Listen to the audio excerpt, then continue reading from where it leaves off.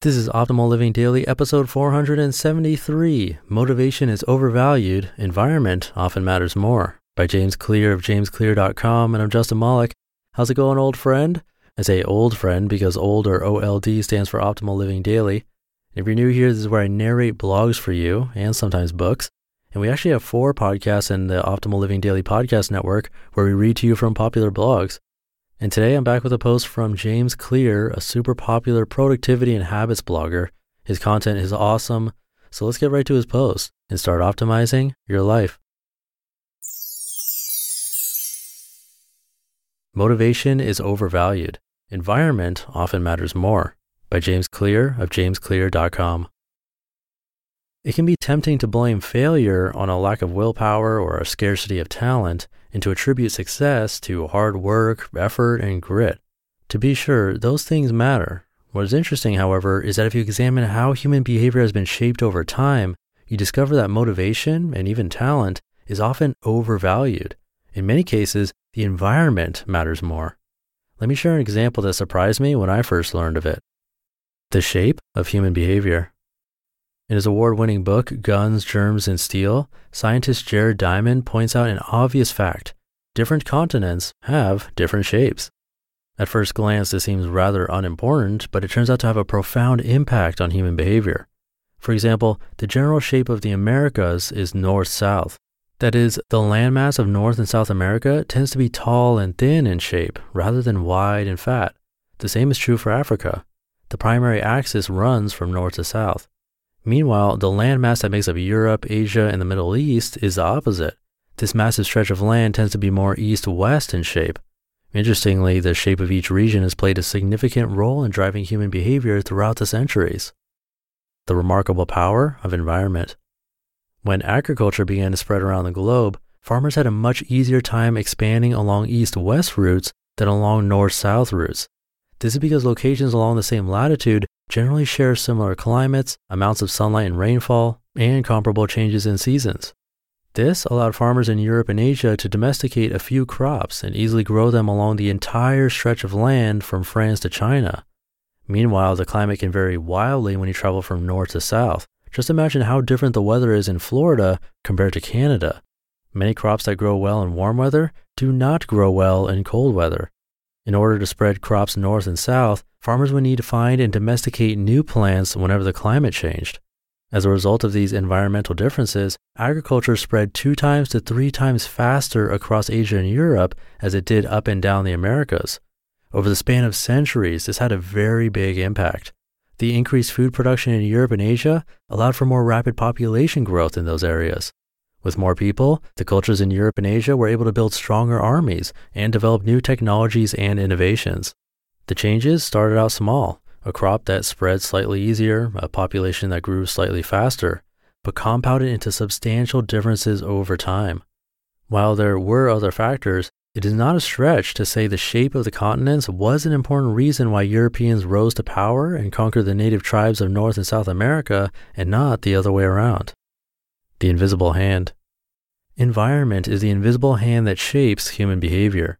We tend to believe our habits are a product of our motivation, talent, and effort. Certainly, these qualities matter, but the surprising thing is, especially over a long time period, your personal characteristics tend to get overpowered by your environment. Imagine trying to grow tomatoes in a Canadian winter.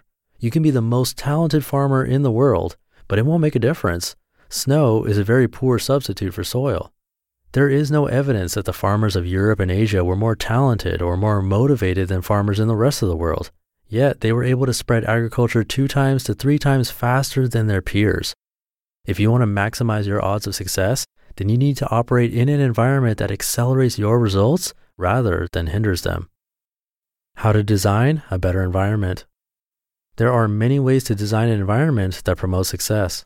Here are 3 strategies. First, automate good decisions. Whenever possible, design an environment that makes good decisions for you. For example, buying smaller plates can help you lose weight by deciding portion size for you.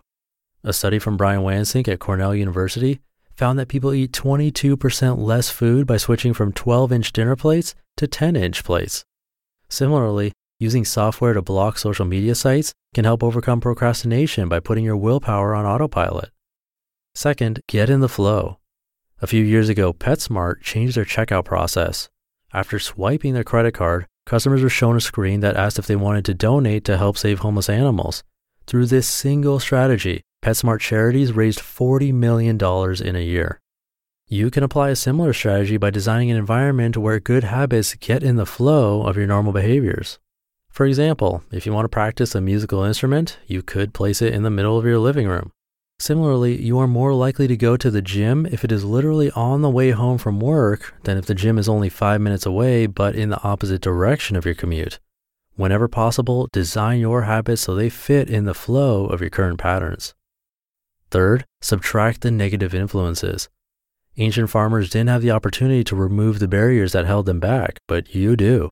For example, Japanese television manufacturers rearranged their workspaces to save time by eliminating unnecessary turning, bending, and swiveling. You can also reduce the negative influences in your environment. For example, you can make it easier to avoid unhealthy foods by storing them in less visible places. Foods that are placed at eye level tend to be purchased and eaten more frequently. The luck of the environment. We are quick to blame our environment when things go poorly. If you lose a job, it's because the economy sucks. If you lose a game, it's because the officiating was bad. If you're late to work, it's because traffic was insane. When we win, however, we ignore the environment completely. If you land a job, it's because you were talented and likable. If you win a game, it's because you played better. If you're early for a meeting, it's because you are organized and prompt. It is important to remember that the environment drives our good behaviors as well as our bad ones. People who seem to stick to good habits with ease are often benefiting from an environment that makes those behaviors easier. Meanwhile, people who struggle to succeed could be fighting an uphill battle against their environment. What often looks like a lack of willpower is actually the result of a poor environment.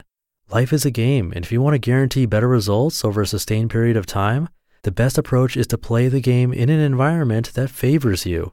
Winners often win because their environment makes winning easier. You just listened to the post titled Motivation is Overvalued. Environment Often Matters More by James Clear of jamesclear.com. And what I love about his post is that I always feel like there's something that I'll always remember from it or that will somehow stick in my mind, like the continents example. I thought that was really unique. Anyway, we're getting really close to another book giveaway. I give away a random book to someone on my mailing list on the first of every month at a minimum. Usually there are other book giveaways throughout the month, but definitely on the first of the month. So to be in that, come by oldpodcast.com and join my weekly newsletter mailing list. You'll then be entered automatically and you'll get a bunch of free spreadsheet tools from me. Oh, and I just got a bunch of books from Leon Logothetis of the Kindness Diaries series on Netflix. So there'll be many giveaways of his books now too. So again, just come by oldpodcast.com and enter your email address there to be in for free. And thank you for being part of that newsletter and for listening every day and optimizing your life with me.